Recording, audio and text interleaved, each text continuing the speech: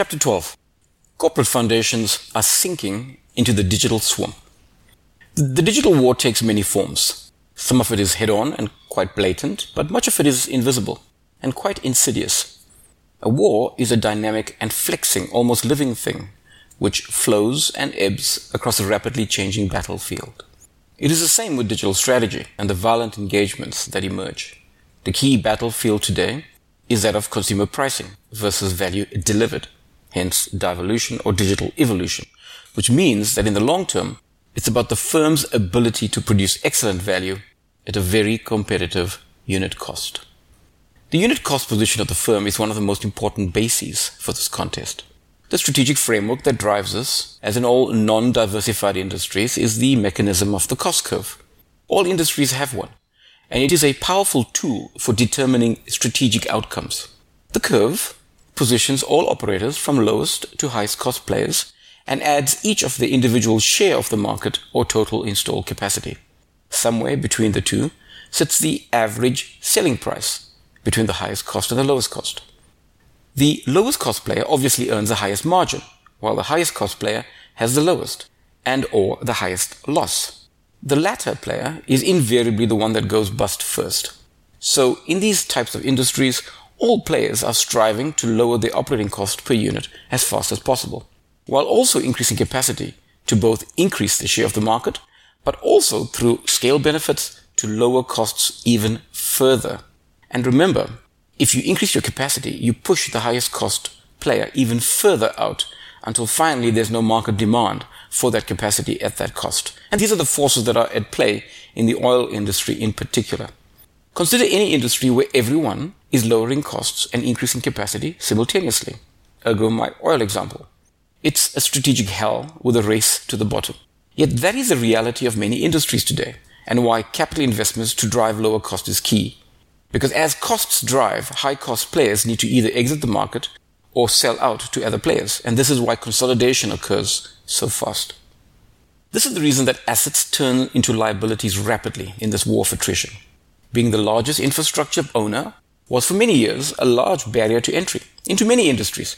Banks and telcos prided themselves on their physical distribution networks and technical infrastructure.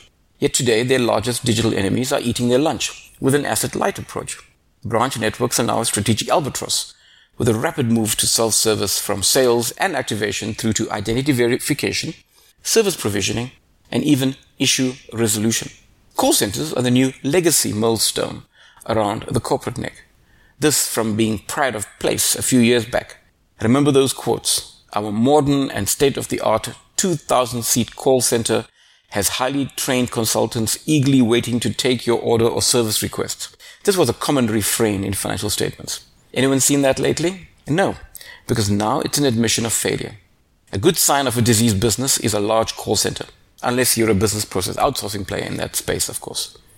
Telecommunication towers, undersea cables, metropolitan fiber, spectrum, radio access networks, and towers with their security and power services were the pride of the telco industry and used to shift the strategic landscape.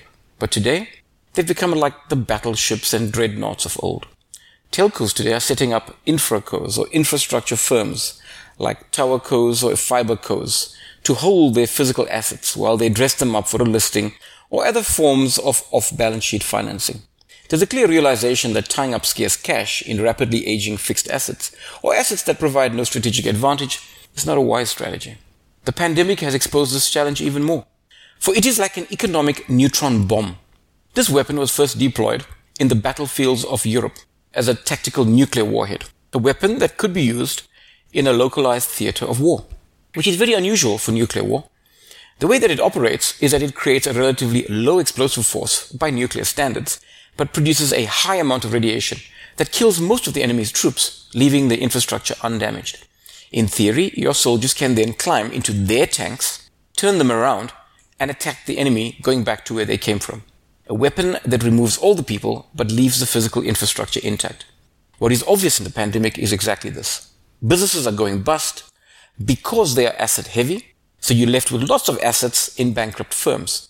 Airplanes, hotels, and cruise liners worth billions in terms of assets, but with all the staff gone due to retrenchment. The main reason for this is a rapid technological pace of evolution. where a new generation of tech rapidly renders the old generation obsolete.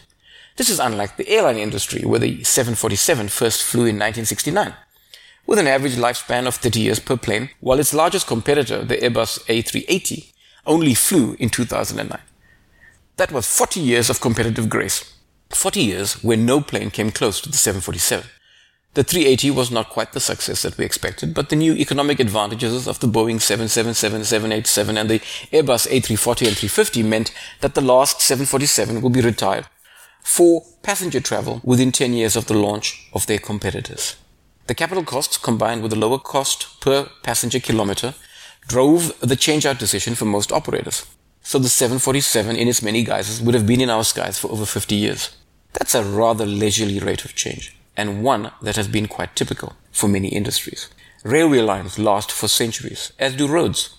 Power distribution infrastructure could also be close to a century old, while power generation plants and railway locomotives are easily 40 to 60 years old on average. The pressure to change was low, due to the low rate of innovation bringing new crippling economics to market, and also due to the high capital cost, there were very few new market entrants. Incremental challenges were met with incremental innovation, as could be seen in the many iterations of the 747 over its 50-year lifespan. An incremental battle that was fought over decades. It's very clear that the speed of obsolescence is rapidly increasing, and this is making asset ownership very unattractive. The progression from 2G to 3G to 4G to 5G occurred roughly every 5 years, or from feature phones to smartphones over 3 years, or downloaded music to streaming that happened also over a 3-year period. The economics for own data centers to outsource data centers to private cloud to public cloud to hybrid cloud to hyperscalable cloud moved through all stages within 5 years. The digital battles of today with new digital economics are driving prices down to near zero as costs rapidly experience deflation. Any economist will tell you that stagflation, in other words stagnation, and deflation, where both growth and inflation drop to zero or below, is one of the most serious crises for any economy. Consider the many markets today that are experiencing declining prices with low or negative growth. Telecommunications is just one. This is industry-level stagflation. This, of course, has been aggravated by the pandemic, with markets shrinking fast, while commodity prices have crashed due to rapid declines in demand. All this while operating costs are rising and shareholders are demanding increasing returns. The pressure to implement next-generation capital equipment to yield the best cost position is extremely high. Delaying investment for as long as possible to obtain the best position on the cost curve for the industry is often an incredibly powerful strategic option.